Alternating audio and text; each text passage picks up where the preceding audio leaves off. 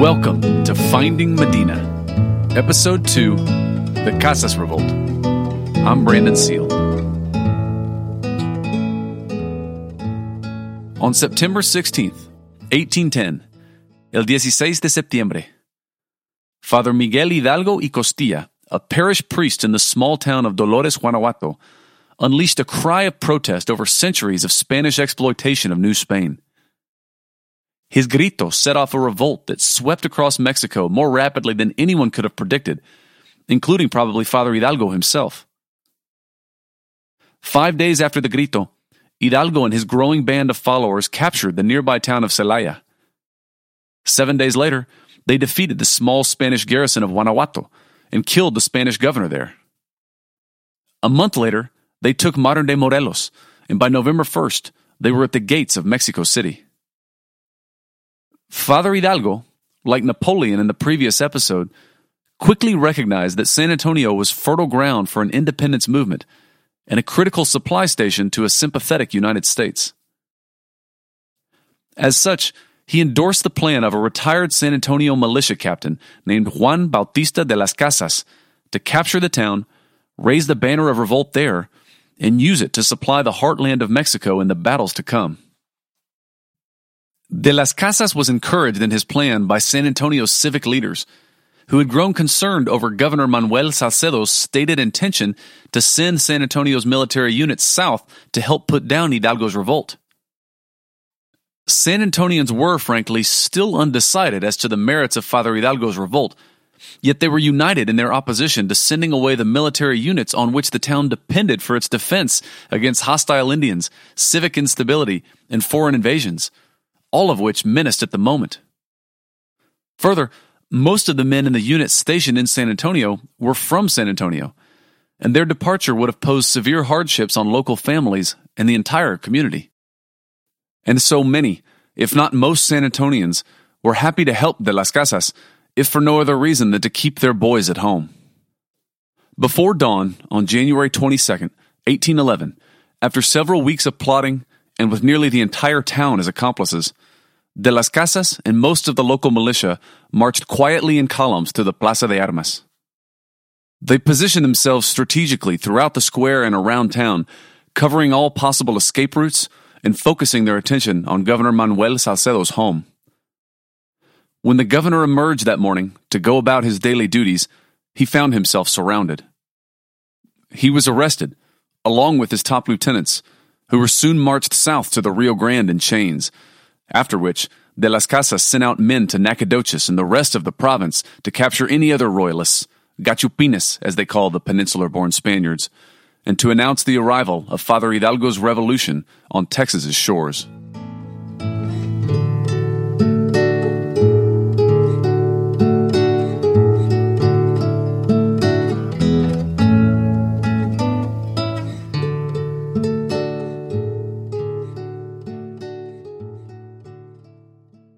When I first sat down to read Royalist General Joaquin de Arredondo's post-action report of the Battle of Medina, I was pretty sure I was going to solve the mystery of this 200-year-old battlefield right then and there. I just had a feeling that some great epiphany would strike me, or that I'd be able to make some ingenious deduction that would lead me to the spot that had eluded other searchers for 2 centuries now. In retrospect, it's easy to see the arrogance contained in that way of thinking, but you don't undertake this kind of project unless you have a little bit of that kind of delusional ambition driving you. Similarly, our delusional and ambitious Battle of Medina research team had decided to divide and conquer the subject matter. Crystal, Rob, and Zach charged themselves with reviewing all the scholarship of the battle and all the archaeological surveys in the area, playing, of course, to their own professional expertise. I, in turn, was tasked with surveying all of the primary accounts to see what conclusions I might independently come to with respect to the location of the Medina battlefield, while avoiding secondary sources for as long as possible. And the principal and most primary account of the Battle of Medina is the post-action report of Royalist General Joaquin de Arredondo, which I just mentioned. My first encounter with Arredondo's account was through a 1908 English translation, which we'll post a link to on the episode webpage on the Rivard Report. I was unsatisfied with reading Arredondo's account in translation, however, and so I dispatched a friend in Mexico City, actually the publisher of my Spanish-language novel, El Inmortal Vaquero Quigley, for anyone who's interested. I sent him to the Archivo General de la Nación to get a copy of the original. And boy, am I glad I did. Although the 1908 English translation of Arredondo's account is good, it goes to great lengths to smooth out Arredondo's prose and to calm his raging pen. By contrast, Arredondo's personality comes through unfiltered in the original Spanish, which I had another friend transcribe and post as well to our Rivard Report episode page. Arredondo's account is equal parts bureaucratic detail and self-promotion, both of which Arredondo supplies with the self-certainty of an internet troll and with just as much disregard for punctuation. On those rare occasions when he does punctuate his stream of thought, he seems to prefer semicolons to periods, perhaps an expression of his energy or maybe of the adrenaline rush following the battle. Podcasts aren't the best format for extended readings of rambling 19th century Spanish military reports, so I'll just summarize the highlights for you here. On July 26, 1813, Arredondo, with maybe 1,000 or so men, departed from Laredo. This is a more important detail than you may initially think, because there weren't that many roads in Texas at this time, and knowing that he was on the Laredo Road gives us a pretty good linear trajectory to follow. Around August 1st, he was in the vicinity of modern-day Choke Canyon, where he was joined by the Royalist troops under Colonel Ignacio Elizondo, whose name you should take note of, as we'll see plenty more of him. This brought the total Royalist command to 1,830 men. To be precise, 1,195 cavalry and 635 infantry. For the next 2 weeks, the Royalists continued north, enduring the savage August sun and the merciless South Texas plains. Some were down to rags by the time they approached San Antonio, though in Arredondo's words, quote, I saw in them the most urgent desire to confront as soon as possible the evil rabble and all their arrogance. My troops did not have to wait long, most excellent sir, he's addressing the viceroy, to see their wishes come true, end quote. On August 17th, 1813, the day before the battle, Arredondo, quote, made camp a league and a half this side of a place called Rancherias, end quote. Now pay attention to this part. Quote, on the 18th of August, I directed my march toward the Medina River, changing the course I was on to cross the river at a different point than the direct road, owing to the fact that there was a canyon on the direct road which would have offered substantial benefit to the enemy if he were to try to set an ambush there in the thick woods that covered it, end quote. So fearing an ambush in the thick Encinal de Medina on the road ahead, Arredondo sent forth a 180-man skirmishing party under Colonel Ignacio Elizondo to probe. Sure enough, the Republicans had set an ambush on the road, and Elizondo, with his 180 men, would have stumbled right into it had not the Republicans prematurely given away their position by firing on one of Elizondo's outriders. Elizondo was an impulsive man, as we'll see several times later in this series. Knowing this and wanting to restrain him, Arredondo had made it abundantly clear to him that he was not, under any circumstances, to engage at length with the Republican enemy. Arredondo actually repeated this twice in his battle report and attached one of his aides-de-camp to Elizondo to make sure he didn't forget this order. Instead, Arredondo ordered Elizondo to, quote, maintain contact with the enemy as he retreated toward me, notifying me as soon as possible so that I might make the appropriate disposition of my troops. I let Elizondo know the route that I had chosen to cross the Medina River and the path I was on so that he might follow it in his retreat in order to join up with me, end quote. Arredondo was using Elizondo as bait, and it worked. As soon as the Republicans fired on Elizondo's outrider, they realized that they had given up their ambush position and launched a full-on attack on Elizondo's unit. Hearing the sounds of battle, Arredondo sent forth another 150 men under San Antonian Juan Manuel Zambrano, who we met in the previous episode as the town's most vocal royalist. When the Republicans saw Zambrano's men join Elizondo's, they thought it was the entire royalist force. And to their pleasant surprise, they clearly outnumbered this force. Quote, the taste of victory made them bold, end quote. Overwhelmed now by the 1,400 Republicans rapidly encircling them, Elizondo and Zambrano began to pull back. They retreated in good order, however, sticking to the path that Arredondo had told them to follow. Elizondo and Zambrano reached the safety of Arredondo's main body not a moment too soon, and now it was the pursuing Republicans' turn to be surprised. Quoting Arredondo again, quote, "They encountered the full brunt of my army, drawn up in battle formation, with the artillery positioned on the flanks. Only the infinitude of oak trees on the field of battle gave them cover to reform their lines, which they did, yet they continued advancing with too much ardor, ultimately coming to within pistol range. The enemy continued to respond in turn, however, approaching to within 40 paces of our lines with their artillery.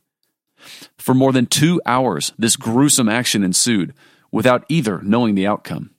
End quote. I'm going to leave you with that cliffhanger for now, so we can review the geographic clues that Arredondo has given us as to the battlefield location.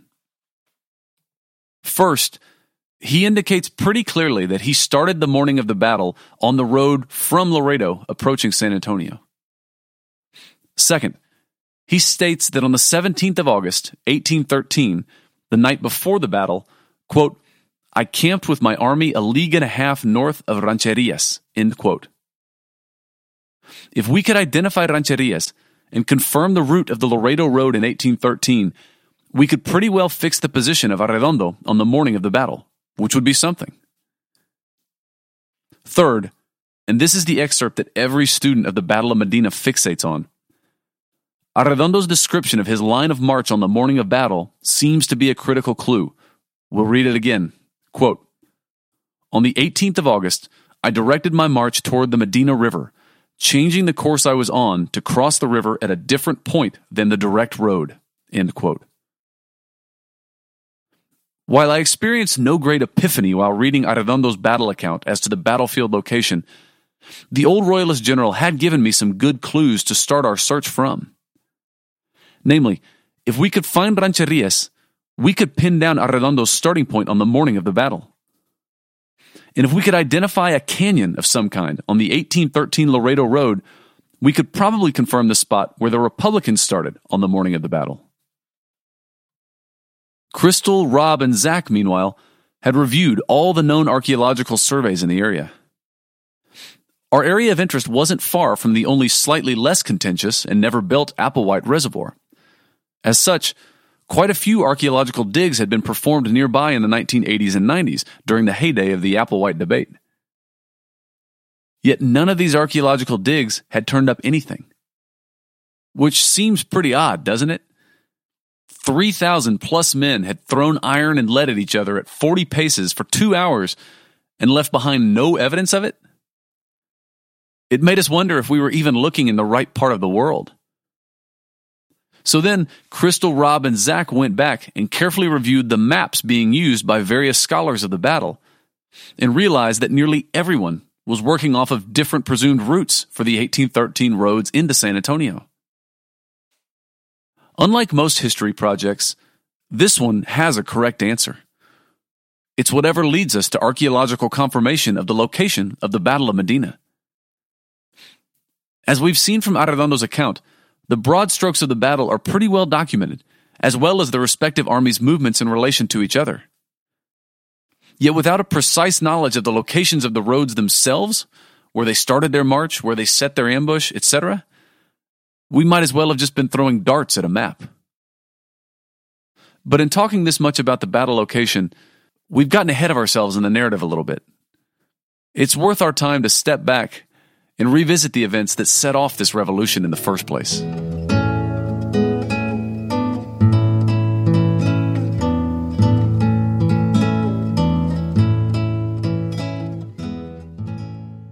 In retelling the story of the Casas Revolt, nearly 40 years after the fact, José Antonio Navarro said that de las Casas only, quote, accepted the command ordered him by the citizens and military garrison of San Antonio because he believed the time had come to do battle against the natural enemies of this country. And above all, because he was one of those men who, because of excessive courtesy, was unable to refuse a favor or to withstand opportunity, end quote.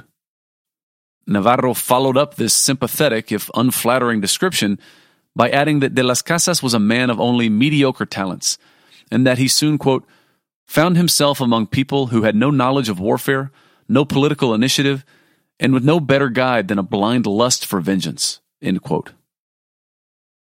Following the spirit of the times, De las Casas quickly declared his revolution to be against European rule and ordered the arrest of all pure-blooded Spaniards in Texas and the confiscation of their property. San Antonio wasn't actually home to that many pure-blooded Spaniards, but many people saw in this decree a chance to settle old scores. De las Casas evidently did little to filter the accusations that soon flooded in, and he began to seize the property of the many alleged Spaniards in his midst, eventually casting the net so wide as to threaten the families and associates of many of his original supporters, including the venerable Delgado family, who will become the tragic center of so much attention in this series. Remember the Delgado name, please. Unfortunately for De las Casas, the opening days of the so-called Casas Revolt in San Antonio coincided with the arrival of news of atrocities perpetrated by Hidalgo's forces down in central Mexico. This left San Antonians acutely uneasy. It also dawned on many locals that Governor Salcedo was not without friends in high places, like specifically an uncle who was the comandante of all of the northeastern provinces of New Spain and in charge of a lot of regular Spanish soldiers. San Antonians began to second-guess what they had done. On March 2nd, 1811, just 5 weeks or so after the so-called Casas Revolt had begun, 10 of San Antonio's leading men met in secret at Juan Manuel Zambrano's ranch.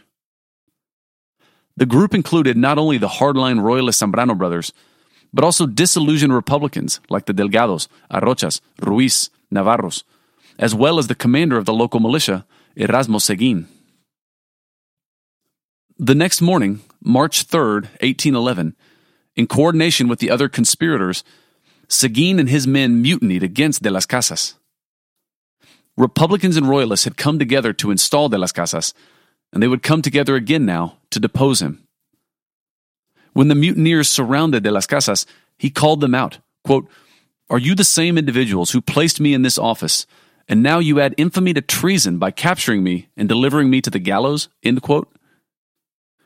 Juan Manuel Zambrano, soon to be president of the counter-revolutionary junta that would replace him, might have answered him yes.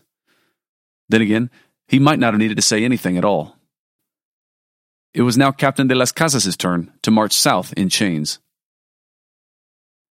The uprising had not gone much better for Father Hidalgo.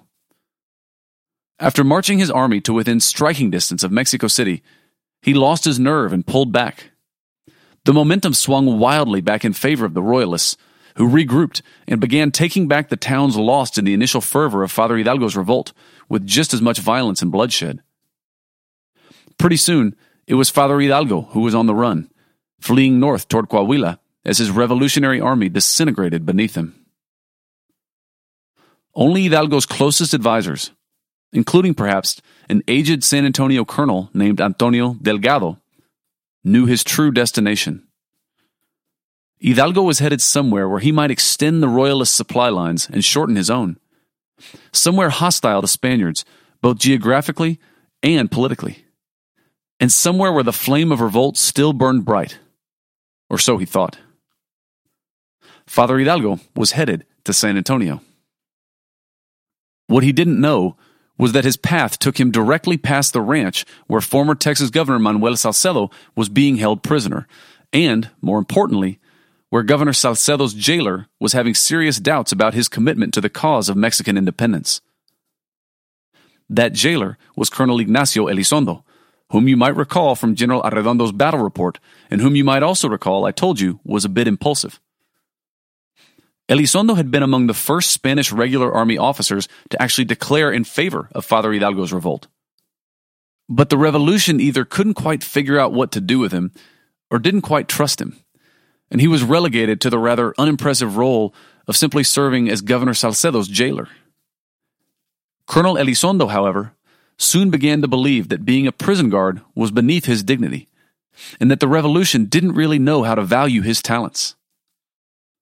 Coincidentally, Right around the time that Father Hidalgo's movement stalled out, Colonel Elizondo saw the total error of his ways and came back to the royalist fold. He released Governor Salcedo and began to conspire with him and other royalist sympathizers to ambush the retreating Hidalgo. On the next Finding Medina.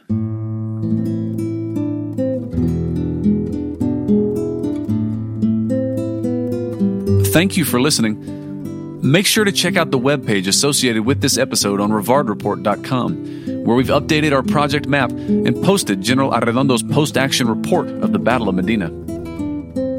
I also want to reiterate that the entire premise of this season of the podcast is to bring all the information that we can out into the light in a public forum, where we can draw on the collective or hidden wisdom of our community to try and glean something new about this battle and about its location. So don't be afraid to chime in here on the episode webpage if you think we're overlooking something or have some information that we don't. Also, go to iTunes or Stitcher or SoundCloud or wherever you get your podcasts and leave a review. Because if everyone who listened to this series left a review, it would launch these important historical events to the top of the charts. Editing for this episode was performed by Susana Canseco. Sound engineering by Stephen Bennett. A special thanks to my friend George Gaitan for letting us use his music on this series. You can find out more about him at georgegaitan.tripod.com. Thanks to my SWCA research buddies, Crystal Allgood, Rob Lakowitz, and Zachary Overfield, as well as San Antonio City archaeologist Kay Hines. Thanks to Brian Stauffer, our unofficial Old Spanish document transcriber, to Samantha Alanis, our cartographer-in-chief, to Cesar Gutierrez, my publisher and our official Archivo General de la Nación researcher, and to UTSA's Dean of Libraries, Dean Hendricks, our unofficial all-other document finder. And for more information about our podcasts and other projects, check us out at www.brandonseal.com.